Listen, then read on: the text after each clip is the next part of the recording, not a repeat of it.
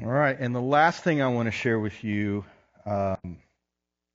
we have been invited to do a couple of things over the next few weeks. One is 21 days of prayer. Maybe you saw if you are receiving our email blast. And if you're interested in that, and Kidmo, you can go, by the way. Yeah, they're thinking, I don't like this new pattern. I don't like this at all. Several churches are coming together in our community, and this 21 days of prayer and fasting happens around the world around this time of year. As we begin into a new season, into a new year, it's an opportunity to spend some time reflecting, considering what does God have for us in this new year. And so we have a group of churches that are doing this in Chattanooga this year. And so there is a website you can go to learn more about it. There's also a prayer guide that you can download. It's at 21daysofprayer.church, and you are welcome to begin with us. There are some elements we can do together as a body, but it is in great part something you can do on your own time. We're starting with several other churches in Chattanooga this Wednesday. So if you go to 21 Days of Prayer, it's also listed on our website. If you scroll down on the homepage to the events, you'll see 21 Days of Prayer, and you can download a prayer guide and continue along with that. Now, there are 3 worship events that are going to go and that are going to coincide with that on Wednesday nights. And if you would like to participate in those, you are welcome. I'm going to invite us to one of those, and that is going to be at Red Bank Cumberland Presbyterian Church, which is right around the corner for us, which will be on Wednesday, January 18th. The other 2, if you would like to participate in those, you can. I know we've got several other things happening on Wednesday nights. Youth will be kicking off again this Wednesday. Bayma will be kicking off again this Wednesday. But it's an opportunity for us to come together.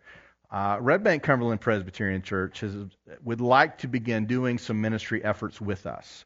And one of those that you'll hear more about is a Super Sunday event, which historically was done, I think, by either World Vision or Samaritan's Purse, where we come together on Super Bowl Sunday and we bring some canned goods in order to give to those who are in need. And so we'll hear more about that, but it's an opportunity in February for us to do a combined missions event with them, and then possibly do some further ministry efforts together in the future. You'll hear more about that. But I would encourage you to join us for 21 Days of Prayer. Download the prayer guide, follow along. And if you would like to fast during this is a wonderful time to fast.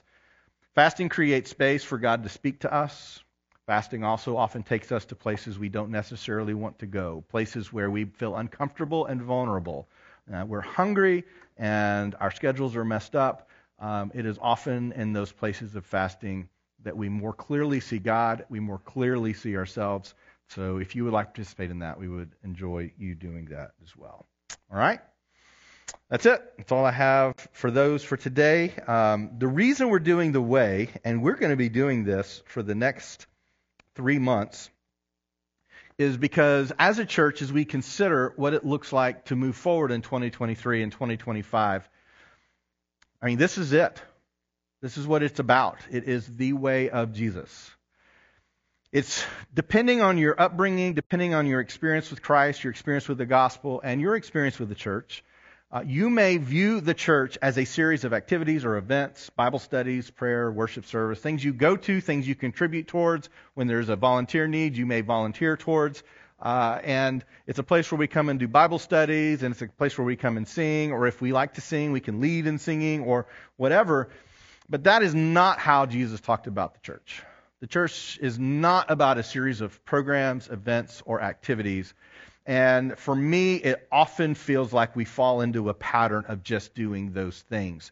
And just like anything in your life that you love, if it becomes just a block on your schedule, then it will begin to lose purpose, you'll begin to lose passion for it, and it will just be that thing you're supposed to do, but not the thing that gives you life or propels you in your faith or your development in your own discipleship.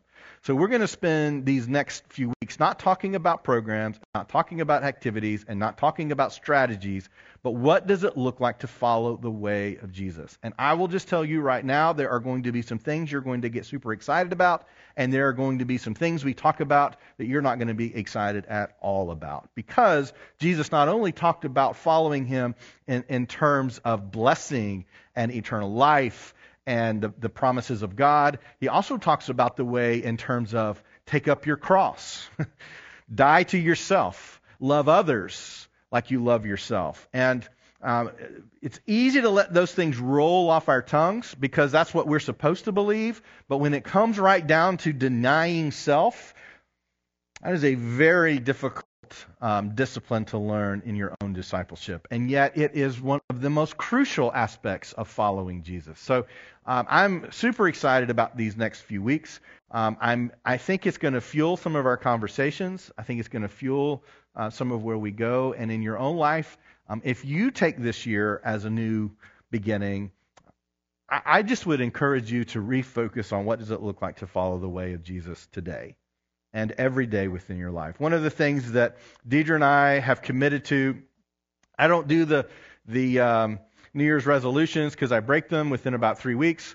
But one of the things we've committed to, and in part has been through our study of Bema, is we are committing to a more planned time of Sabbath and rest and just allowing God to do something within us, but also us letting go of some of the cares of the world so that we can more focus on the things that matter, on resting and being grateful, and that life is good, and the world is good, and God is good, and people are good. And so we're going to be committing towards that in different ways. I don't know what it looks like for you, but it all falls in the bounds of following the way. One of the ways that Jesus begins talking about this, in addition to what Scott read earlier, not just the fact that he is the way, is that there is a way. We've talked in the past, especially, we spent some time talking about through our Rhythm series, this idea of the dust of the rabbi. Do you remember the dust of the rabbi? Who remembers the dust of the rabbi? All right, a few people do. The dust of the rabbi is a phrase that began to be used talking about a disciple's relationship with their teacher. And in ancient Near Eastern teaching of your children as they grew up, one of the things Jesus did not call us to explicitly was Bible study. Yet everything he did was study Scripture. And when we read some of these Old Testament and New Testament passages and we think, well, Jesus never really addressed that, so we don't have to do it. One of the reasons Jesus didn't really address Bible study was because it wasn't something that had to be addressed. Everyone did it. It was just a way of life. By the time you were 10 years old, you would have memorized the first 5 books of the Old Testament called the Torah. Now, if at the end of that period you were of the best of your peers, like you memorized and you understood and you got it, a very select few would then be invited to continue their education, which would be to memorize the rest of the Old Testament, from Genesis to Malachi. And depending on how well you did, if you were selected for that next step, kind of like you get your college degree, but now are you going to be selected for your master's? If you didn't get selected to go on, then you would learn a trade, often from your father, and you would go on and fulfill that trade. But those who went on to learn Genesis through Malachi, if you made it to that point, and you again showed great promise in knowing, handling, utilizing Scripture, you would then be asked, a very select few of that select few would then be asked if they would like to continue as the disciple of the rabbi. And the rabbi would come to them one by one and say something like this: "Come, follow me." Now, the only people that would receive this invitation would be the very best of the best. I would not have been one of those. I don't know how y'all did in school. I did all right. I got through. I was not a great student. So I would hope by 10 I would have memorized the first 5 books. I fear I might not have. And if they asked me to go on and continue for the rest, I'd be like, I just want to go hammer a nail somewhere. There's no way my head can hold all that information. But if you were the best of the best, you would be invited. Now, interestingly, as Jesus comes in, we see this incredible invitation to people who never made that cut. And what they would say if you were to be chosen for this best of the best, to be a disciple of the rabbi, that you would eventually become a rabbi yourself, is they would say, may you carry the dust of the rabbi all over you. In other words, may you walk so closely with your teacher that the dust that their feet kick up behind you, you're walking so close to them that you're covered in it. That we would become like our teachers. And this type of environment where the best of the best are chosen, we have this really interesting exchange. And just to follow along with my notes, following a rabbi meant that you knew the teachings of your rabbi and you became like him. In Matthew 4, we see Jesus issuing this call to his first disciples that is eventually going to be issued to everyone, including every person who is sitting in this room or is watching online or has ever taken a breath in this world today. This call is still issued. He said, while walking by the Sea of Galilee, this is in Matthew chapter 4, while walking by the Sea of Galilee, he, Jesus, saw two brothers, Simon, who is called Peter, and Andrew, his brother, casting a net into the sea, for they were fishermen. And he said unto them, follow me, and I will make you fishers of men. And immediately they left their nets and followed him. And going on from there, he saw two other brothers, James the son of Zebedee and John his brother, in the boat with Zebedee their father, mending their nets, and he called them. Immediately they left the boat and their father and followed him. Jesus comes to us who were not the best of the best and says, there is a way, if you will follow it, come and follow me. Now he adds to that, I will make you fishers of men, because this following him involves other people. It is not simply what I decide to do with my life, it is what we decide to do with our lives. This is one of the introductions to what it looks like to follow in this way. Now, if you will do a word study throughout your Bible, you're going to find several passages in the Old and New Testament that are going to use this language. And eventually, Christians are going to be called, it's going to be later that they're called Christians. They're going to be called a sect of Judaism named the Way, because of the amount of language that Jesus and the disciples used talking about this way. And as Scott mentioned just a few minutes ago, a way is not just the things that we believe, and it's not just the things we do. It is the way in which we live our lives. It is a lifestyle. It is a perspective. It is what we see. It is what we look for. It is the framework in which everything we do in life must pass through. So there's this way, and then there's every other way. And the reality for us in this room is that every one of us are on a way. I don't know what that way is for everyone. And in my own life, there are times that I am absolutely on the way of Jesus. And then there are times, I look in the mirror and I realize I'm on a different way. I am not following this way. Sometimes something happens and life just kind of explodes or implodes, and you're like, what has happened? What am I doing? Do you ever have those moments? One of the most necessary abilities to grow in your faith and your life with Christ is the ability to reflect on what's going on in your heart, what's going on in your head, and what you're doing with your actions and your priorities. I do not know how you grow spiritually without some level of introspection and reflection. If you just act and you just do and you just go, and kind of the mantra of those who don't want to reflect is, well, this is just how I am. The person who says this is just how I am will never grow. They are stuck and they are telling you, leave me alone. This is all I'm ever going to be. But Jesus does not look at us with those eyes. Nor is that what he's inviting us to when he says, come and follow me. Jesus did say, I am the way.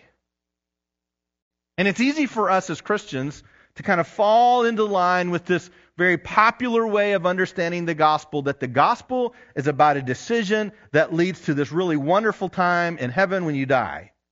He says, I am the way. And He is the way. He says, I am not just the way, I am the way, the truth, and the life. He might go on to say, I am eternal life. I am here to show you and help you attain eternal life, which, as we've talked about before, is not simply life forever, but is a quality of life right here and right now. See, in your marriage, you can have eternal life, or you cannot. In your life, when you go to work, you can have eternal life, or you cannot. And a lot of times when we focus on life after death, we miss the life that Jesus was promising us right now. And yet he says is, the way to eternal life is through me, but there's a way to this quality of life. And this is really the difference of Christianity and many other religions, is because a lot of religions and even within Christianity, we can make Christianity a religion, or we can make it a way of life. Those are not always the same thing.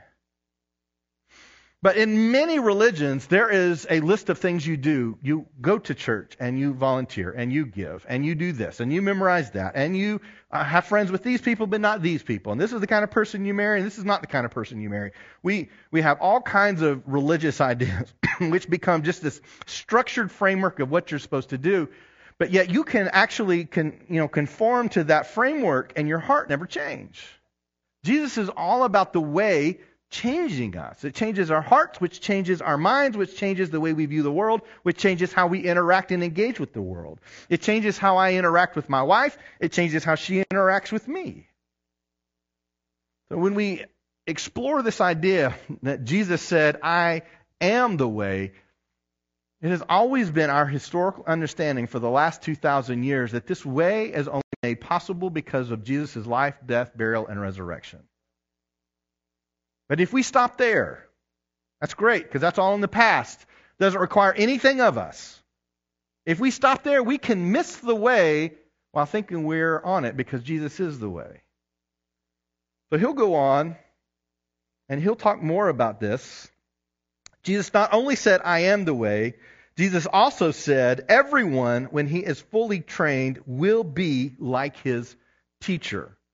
The whole dust of the rabbi idea. This is Luke chapter 6, beginning of verse 39. He says, he told them a parable. Can a blind man lead a blind man? Will they both not fall into a pit? A disciple is not above his teacher, but everyone, when he is fully trained, will be like his teacher. Just stop and let that soak in. I would not say that I am like Jesus in the way that Jesus is talking about here. I don't think any of us in this room would probably say that. Like, you know what? I'm just like Jesus reincarnated. That's exactly how it comes out. If you say, I'm there. I'm there. I am not there. But if I continue on this life, if I continue growing and learning, if I continue practicing, I'm going to increasingly become more like Christ, which as I look back on my life today, I am more like Christ than I was when I became a believer. But when I became a believer, I've shared my testimony several times. When I became a believer, it was a life-altering moment for me. I have never forgotten. But even then, while I was excited and I was thankful, and this was this new perspective and new life, a new way of living, and I was fully welcomed by God, I was so excited about that time. I had no idea what I was doing. And I grew up in the church. Today, 35 years later, I understand a lot more, and I think I'm a lot more like Jesus. Now, I'm not going to put a scale up, but if I've got, like heathen, Jesus, I really don't want to know where I am on that scale. I don't know about you. I don't really want Jesus to say, well, Mark, you think you're over here, but not really. But he does say, when you're fully trained, you will become like him, which is interesting that the next passage, the next part of this passage, we're much more familiar than what he just said, because right after he says this, back to verse 40, he says, a disciple is not above his teacher, but everyone, when he is fully trained, will be like his teacher. Why do you see the speck that is in your brother's eye, but do not notice the log that's in your own eye? How can you say to your brother, brother, let me take out the speck that is in your eye, when you yourself do not see the log that's in your own eye? You hypocrite! First take the log out of your own eye, and then you will see clearly to take out the speck that is in your brother's eye. He's absolutely talking about, in part, the ways in which we follow and we lead. Because the people that Jesus was the harshest on were those in a position of leadership whose hearts had never fully embraced what all of this was about. And yet they were in charge of enforcing the religious aspects of the Jewish faith. It's interesting that those are right next to each other. As you embark on this new year, I want you to know that what Jesus intends for you is to become like Him. He intends for you to not just grow in your knowledge, but grow in your practice. As a church, He does not expect us just to continue existing. He expects us to follow in the way and lead others to do the same. There's no reason to continue a number of activities unless that is the thing behind everything that we do. And that is why I'm suggesting that in the next year to 10 years, we have to think about things differently. The way is the same. How we practice the way has always changed as our environment and as our culture changed. But what He's calling us to has never changed. As we explore that, my desire is that we would become more like our teacher. Disciples are followers, and you have been invited to be a disciple. One of the struggles that we have, and we've talked about the struggles of a culture and a generation that is turning away from faith, in large part, I think, because we often enforce the principles of our faith without actually living them out in our own lives. And so we make someone who messes up feel like they're a failure, while we ourselves are worse of a greater failure because we know the truth and yet we still don't practice it. It's this idea of hypocrisy. It was a problem then, it's a problem now. It will be a problem in the future. And while we can't do anything about someone else, we can absolutely do something about ourselves. What is it about us that needs to change? What is it about us that needs to recognize, am I a disciple or am I not a disciple? Am I really interested or am I not interested? Does God's Word, does it give me a broader view of life, or do I not even care really what God's Word says? The more we follow Jesus, the more we should become like Jesus. And there is a difference between religion and discipleship. My desire for us is that we would embark on a path of discipleship. And while there may be religious aspects to that, my desire is that we would embark on discipleship and not religion. And I think that's what others are looking for too. What others want to know, is this real? Does this actually do anything within our lives? Does this build up better relationships, better friendships? Are we more engaged with each other or less? Do we know what's going on in each other's lives or not? Are we helping where we can help, or are we standing back just taking care of ourselves? The way of a disciple is not easy, but it is fruitful, and it is beautiful. And it makes life come alive. This eternal life that He's talking about, it can't be found accidentally. There's a way. So the very bottom line idea of Christianity is that God is working to bring the world back to the place where He created them before sin corrupted it. There's a way. We all fight the realities of sin in our world. We all fight it, whether sin's against us or we sin against others. There's reason that we have to forgive other people because we ourselves need forgiveness at times. It is a struggle within this world when things go wrong and relationships break and God doesn't seem to do the thing we want Him to do, or someone dies that we prayed they would live. A marriage ends that we prayed would continue. We pray for those things, and sometimes they don't always work out the way that we think they're going to. There's a way in following Him that brings eternal life. And it's not always easy. And that's why people many times reject it. One is knowing. Another is knowing and doing. One takes little effort. The other takes a lot of effort. This is what Paul says in Romans 12, verse 1. He says, I appeal to you, brothers, by the mercies of God, to present your bodies as a living sacrifice, holy and acceptable to God, which is your spiritual worship. Do not be conformed to this world, but be transformed by the renewal of your mind, that by testing you may discern what is the will of God, what is good and acceptable and perfect. This is what we seek, to experience, at times to discover, to find something that makes life more. I mean, this is following. Excuse me, this is sanctification. This is discipleship. And it leads to salvation. And it leads to eternal life. A quality of life for here and forevermore. I would love for us to get within our way of seeing the world and seeing our faith, this idea of eternal life. There is a way that is good, that leads to something good. And there is a way that leads to destruction. That sounds like Scripture. There is a way to this eternal life. The reality is few are going to walk this path. We have the opportunity to do it. We have the opportunity to walk this path and experience this eternal life. This is why I regularly, when I see somebody out and they've not been to church in a long time, it's always awkward. Nobody wants to run into the pastor like when you've been absent for a while. And I'll just let you know, the pastor doesn't want it either. Because, you go and then there's a list. Well, and then there's this laundry list of why I haven't been coming to church. What? It's up to you. I mean, I'm not losing sleep over it.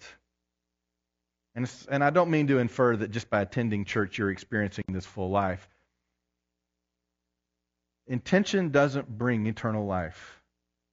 Well, what I really want to do doesn't bring eternal life. It's taking steps. It's committing to a way of life. It's not coming and making sure you're at church. It's coming and being the church together.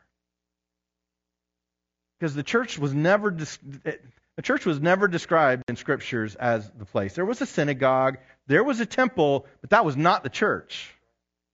The church was the people. So if we commit to this way, this is where eternal life comes from. And you can have it now. And so if you're like, I really intend to start praying, really intend to start seeking God, I really intend to start being a part of a church, that's okay. And God is so gracious and merciful, He's like, well, come on, you're invited. If we don't take the steps, we will not have it. You can go your whole life hoping for heaven and missing what God wanted to do during your whole life. Quality of life. I want us to get eternal. I want the idea of eternal life simply after we die needs to vanish from our heads. Because all that does is allow us to procrastinate. You can procrastinate all you want, but you will miss eternal life all along the way. Because there is something that happens with us when we're following Jesus. It changes our relationships. It changes our marriage. It changes how we do our jobs. It changes what happens when we wake up in the morning and we look out the window. It changes what we see when we look in the mirror. I mean, maybe not, losing weight, but it changes what we see when we look in the mirror. And you can experience that here and now. You can experience that here and now. Paul is talking in Romans 12 about this and conforming. What are we conforming to? There is a way. You are on it. You are conforming to whatever way you are on. He talks about the world and faith. Absolute two ways. I would add a third somewhere in the middle that we would call religion. So We can conform to the world, we can conform to religion, or we can conform to this way of following Jesus. And the other two do nothing for you.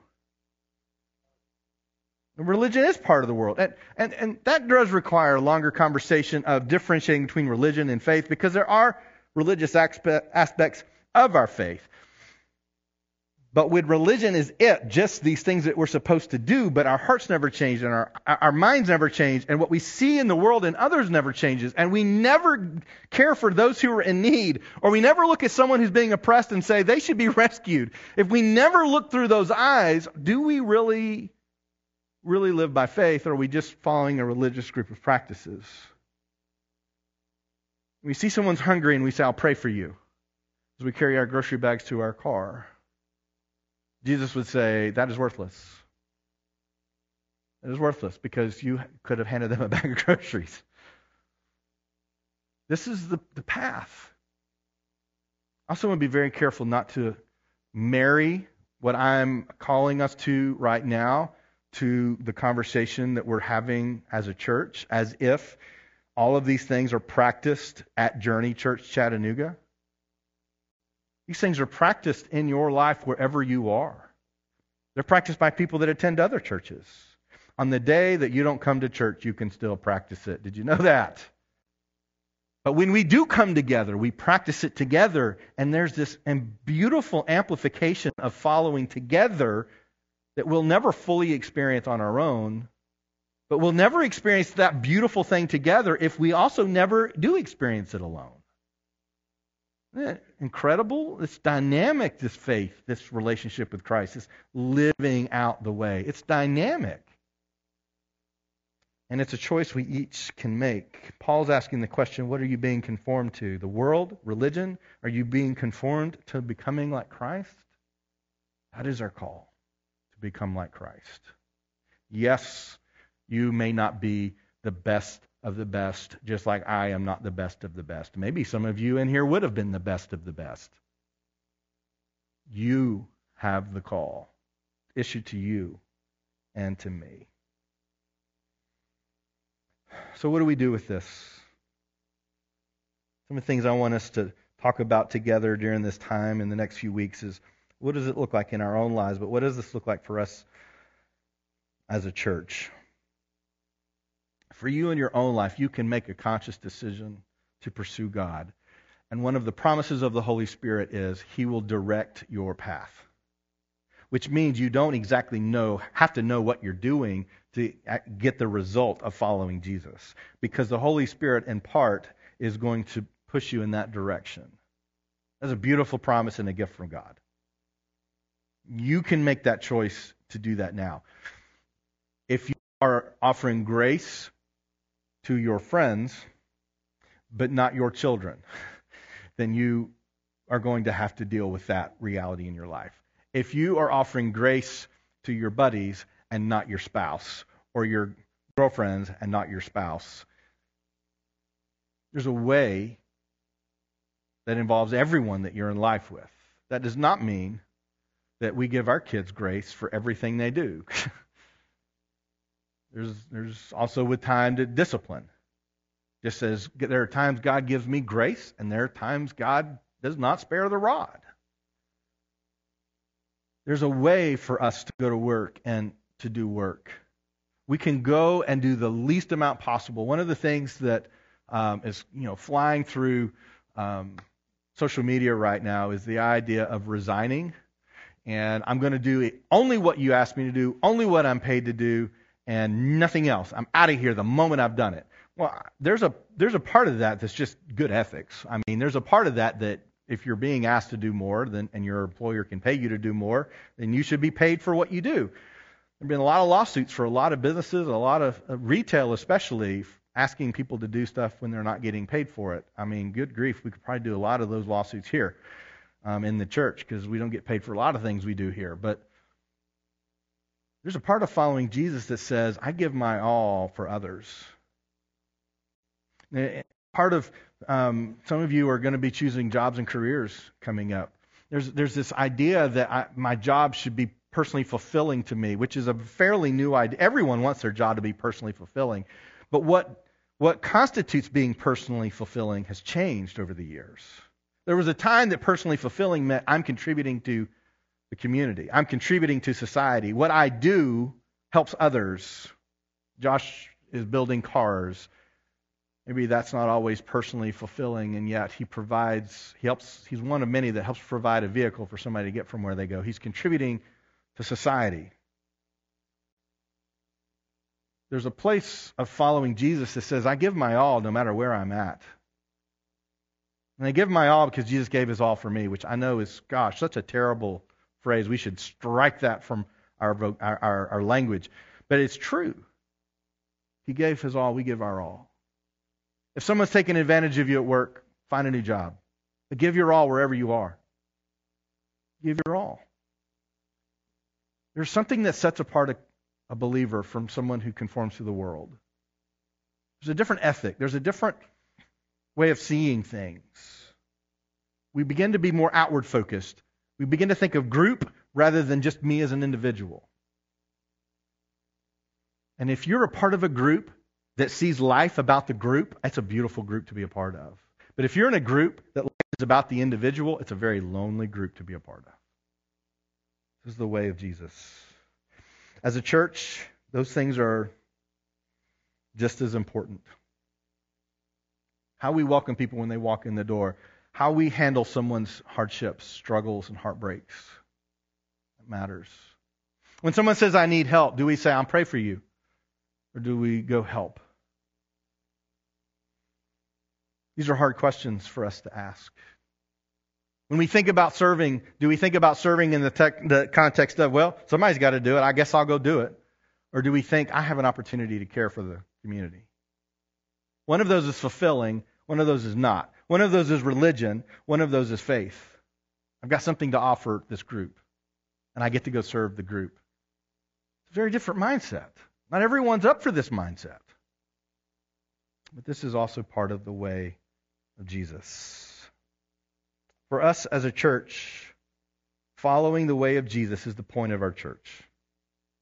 That's the point of us being together. We're figuring it out. We're making mistakes. Sometimes we do it well, and sometimes we don't. But that is the point of our church. Following the way of Jesus is the reason we serve. It's why we seek to grow. It's why we want to help our community.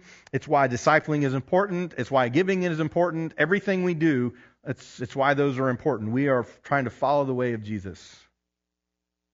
And as we pray about our future as a church, we have to be concerned with following the way of Jesus and helping others do the same. That has to be the underlying foundation of every conversation we have moving forward. We may decide that we don't need to do worship services anymore, which we're not going to decide that.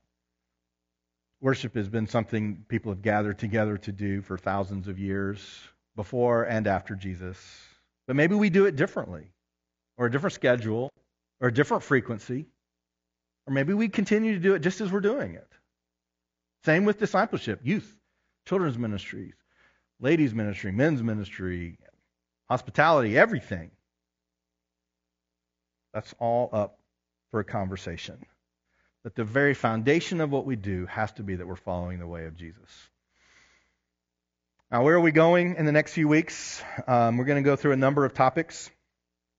And those are going to include worship, which is we're going to talk about next week, which worship is not just about singing. Worship is about remembering what God has done, not just what God did 2,000 years ago, what God did this morning or yesterday or my entire life.